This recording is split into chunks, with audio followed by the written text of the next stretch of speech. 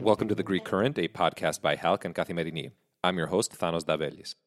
The United States Commission on International Religious Freedom published an in-depth report this week examining threats to religious properties in Turkey, including places of worship, religious institutions, and cemeteries. This research looks at various threats and attacks over the last 2 decades and documents whether assailants were brought to justice. It also investigates the role of Turkish authorities in the protection of religious sites and the impact of government action, indifference, and negligence. Dr. Tuba Tanyeri Erdemir, the author of this report, joins me to discuss the threats to religious sites in Turkey and break down how they impact religious groups across the country. Dr. Tuba Tanyeri Erdemir is the coordinator of Anti-Defamation League's task force on Middle East minorities. She is also a non-resident scholar at the Middle East Institute and the co-chair of International Religious Freedom Roundtable's Middle East Working Group. Dr. Tanyeri Erdemir's research focuses on minority rights in the Middle East, heritage management of sacred sites, converted and contested religious buildings, and reutilization and museumification of religious heritage. The views expressed in this interview are the speaker's own and do not reflect the views of USURF. Tuba, great having you back on The Greek Current. Great to be back. Thank you. Tuba, you just published an in-depth report for USURF examining the threats to religious sites in Turkey. We've often spoken about religious freedom and religious minorities in Turkey on this podcast and together in the past. Why is it so important to focus on the religious sites themselves? Let me first start by thanking USURF and their dedicated staff for realizing the importance of documenting and understanding the nature of attacks on religious sites, cemeteries, and religious institutions, and dedicating the funds for such a project. On the outset, let me also say, although my name is the only name on this report, we worked with a very capable team in Turkey who prefer to remain anonymous for their own safety. And I would like to publicly thank them for all their hard work in this report too. Let me get to your question. In many ways, religious minorities are canaries in a coal mine. The attacks on them actually reflects on the state of equal citizenship and democracy in any given country, whether or not they have the same rights and protections as every other citizen in that country. And documenting attacks on religious sites is one way of understanding some of the challenges that religious and non-believer communities face. That being said, let me also underline that in this report, we looked at attacks on religious sites of all communities, including majority and minority and non-believer communities. And this also brings an important perspective. We were able to compare and contrast the different types of attacks, what were common to all communities, and whether or not some communities faced different challenges. In your report, you document an alarming increase, Tuba, in the frequency of threats and attacks against places of worship and religious sites since 2015 in Turkey. What are the main threats facing these religious sites today? There is a significant uptick in the number of vandalisms, threats, and physical attacks, either on the religious sites, cemeteries, or institutions themselves, or on the communities that worship there. This kind of marks a significant difference from the violent attacks of early 2000s, like the synagogue bombings and brutal murders of employees of a Christian publishing house. While there is a decrease in these episodes of violent attacks, there is a marked increase in the number and frequency of vandalism, threats, and destruction of property and arson. Let me also point out another trend that we were able to illustrate. In many cases, the authorities fail to prosecute a wide array of vandalism cases. This is either because the assailants are not identified, and in the cases which they are caught, the authorities drop the charges if they apologize, or they may receive minimum sentences or no sentence due to factors like their age, some of them are underage, or their mental state. In many cases, it is very hard for the communities to properly report the crimes and demand for justice. Especially minority communities are particularly cautious and sometimes even reluctant in reporting these crimes. Individuals may prefer not to report because of fears of ostracization, or that the authorities will not take the crime or threat seriously, or as a victim they fear they might face further harassment and marginalization. The police officers are the first responders to the crimes, and they may also need further training to recognize the signs of hate crimes. If an attack is classified as a hate crime, and many on religious sites, by their nature, are hate crimes, the Turkish Criminal Code demands a prison sentence up to 12 years. In our media survey, we were able to show that only in a small fraction of documented attacks, the assailants were caught. And within this small fraction, only 25% was reported to have received a sentence. I would say the impunity given to these crimes is one of the biggest threats to religious sites and communities. This culture of impunity endangers not only worship halls and institutions, but also threatens the individual's right to freely practice their beliefs. I want to stick with this culture of impunity that you highlight. We've seen politicians like President Erdogan in the past make inflammatory statements, calling minorities, to quote him, remnants of the sword, while the government often, as you mentioned, turns a blind eye to some of these acts. Is Turkey's political class complicit in creating this culture of impunity? Hate speech of all sorts creates a precarious environment for religious minorities and their worship halls. And this is especially important if it comes from the very top levels of the government. It perpetuates a precarious environment. Many non-Muslim and non-Sunni communities spend significant amounts of funds to invest in cameras and security systems to protect their religious sites and institutions. It is alarming that they feel this insecurity. And yes, the culture of impunity is a great component of that. And the culture of impunity kind of perpetuates these acts. And the discourse coming out from politicians is an important factor. But let me actually tell you about a positive finding that we had. In many of our interviews, the community representatives indicated that they worked closely with security forces. When and if the state receives information of a possible threat on a religious site, they warn the community and take precautions. That might actually be one of the reasons why we see kind of like a significant decrease in the more violent crimes that the state is watching for, but an increase in relatively minor crimes such as vandalism, destruction of property, threats that is kind of fueled by hate speech coming from all sides. In your report, Tuba, you specifically sound the alarm over treasure hunting.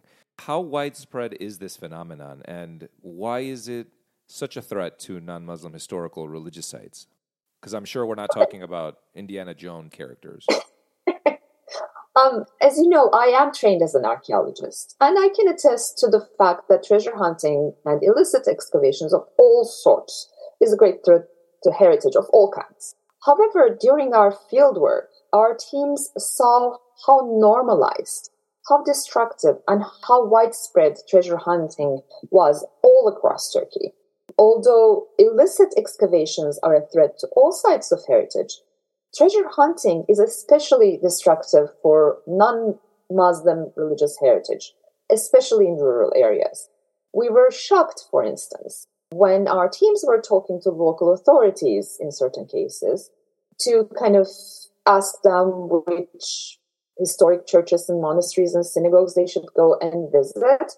The authorities told them to contact local treasure hunters, which obviously we did not under any circumstance. But there was this kind of feeling that the treasure hunters are the ones who would know these places best because this is where they do illicit digging. Why is this finding so important?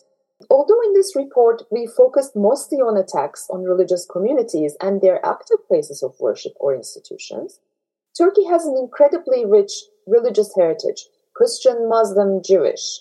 Thousands of churches, for instance, were left without their congregations, without their communities, following the population exchange between Greece and Turkey and the Armenian genocide. On the one hand, religious communities, globally dispersed or in Turkey, still have a strong emotional connection to these sites. This is their heritage. On the other, these sites are critical in showing the historic presence and memory of these communities in this geography. Their protection is important, and treasure hunting, as we have seen in this work, is one of the most destructive practices for them. Looking ahead, Tuba, how can these religious sites, which, as you pointed out, are critical to not only the religious practice of minority groups in Turkey, but also their survival, be not only protected, but allowed to flourish? Structural change is a must. This was one point that many communities, Jewish, Christian, and Muslim, stated to us when they were talking about their problems, especially a structural change in the General Directorate of Foundations. And let me kind of highlight why this is critical. In Turkey, each non-Muslim community is organized around their pious foundations. Most of these foundations are organized around their churches, but also include institutions of education and philanthropic institutions. They are also the institutions that are critical for generating revenue for the religious community. Those revenues include maintenance and upkeep of their religious structures, paying bills, paying for the salary of clergy, and keeping their educational institutions running. And as we found out in this survey, for instance, installing security measures for their places of worship and their institutions. Each foundation has a board of trustees, and these people are responsible for basically keeping the foundations open and running. And it was clear to us that this structure is becoming more and more hard for the individuals to make sure the system is running. And this is a huge responsibility and very taxing for the communities as it is. If for whatever reason a foundation is declared defunct, the reasons could include failing to file the annual paperwork or not having enough board meetings per year, so on and so forth, the foundation could be declared defunct. And in certain cases, even without the community's knowledge, the foundation could be taken away from the community and given to the General Directorate of Foundations. This is actually kind of one of the ways that government confiscations of religious properties take place. And property confiscation has a very significant financial dimension that communities cannot have the necessary funds to look after their worship halls and institutions. So it becomes a vicious cycle. And it is actually a very concerning point. Tuba, is this an area where you see space for U.S. and European policymakers to be able to make a difference? Absolutely. So there are a couple of suggestions that we would highlight. One of them is for EU and the US to support civil society organizations, research centers, and other initiatives working with religious minority communities to carry out archival research and to identify records for reclaiming religious properties seized by the state. It is important to support these institutions and programs that offer legal assistance to religious minority communities that seek the restitution of their religious properties. So this is a very important area that US and EU can contribute to. Also, from a more policy level, we would ask the authorities to urge the Turkish government to implement changes to the regulations and administrative practices of the General Directorate of Foundations, as recommended by the minority communities, to ensure that the communities can maintain their religious sites, places of worship, institutions, and cemeteries without facing confiscation.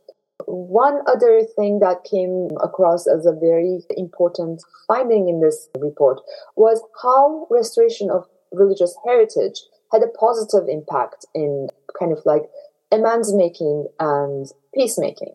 So I would also support institutions in the United States and EU to support the restoration of religious heritage by government agencies and by religious communities themselves. Advise the Turkish government not to impede restoration projects carried out by religious communities and support restoration initiatives that promote coexistence and interfaith dialogue. Tuba, thanks for joining us. Always great speaking with you. Thank you so much, Thanos. Always great to be here. In other news, thousands of people marched through Athens on Friday to mark the 50th anniversary of a pro-democracy student uprising that was violently put down by the military dictatorship in 1973. The Polytechnic uprising, which came a year before the collapse of the dictatorship, was crushed by the Greek military and security forces who used a tank to smash through the campus gates. Prime Minister Mitsotakis described the events as a beacon illuminating the path towards a more open and democratic society. In a post, President Sakelaropoulou stated that it is our responsibility to protect democracy today with the same passion and unwavering determination exhibited by those resilient young people 50 years ago.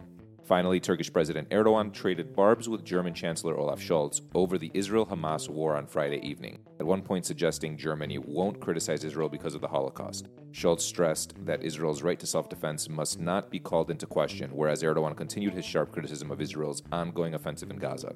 Asked about a potential German blockade of the sale of Eurofighter jets to Turkey, Erdogan said there are many countries that manufacture fighter aircraft, not just Germany, only to then attack the journalist who asked about such a potential export ban. Scholz did not answer whether he would ban the arms export of the Eurofighter. That wraps up today's episode of The Greek Current. Thanks for tuning in.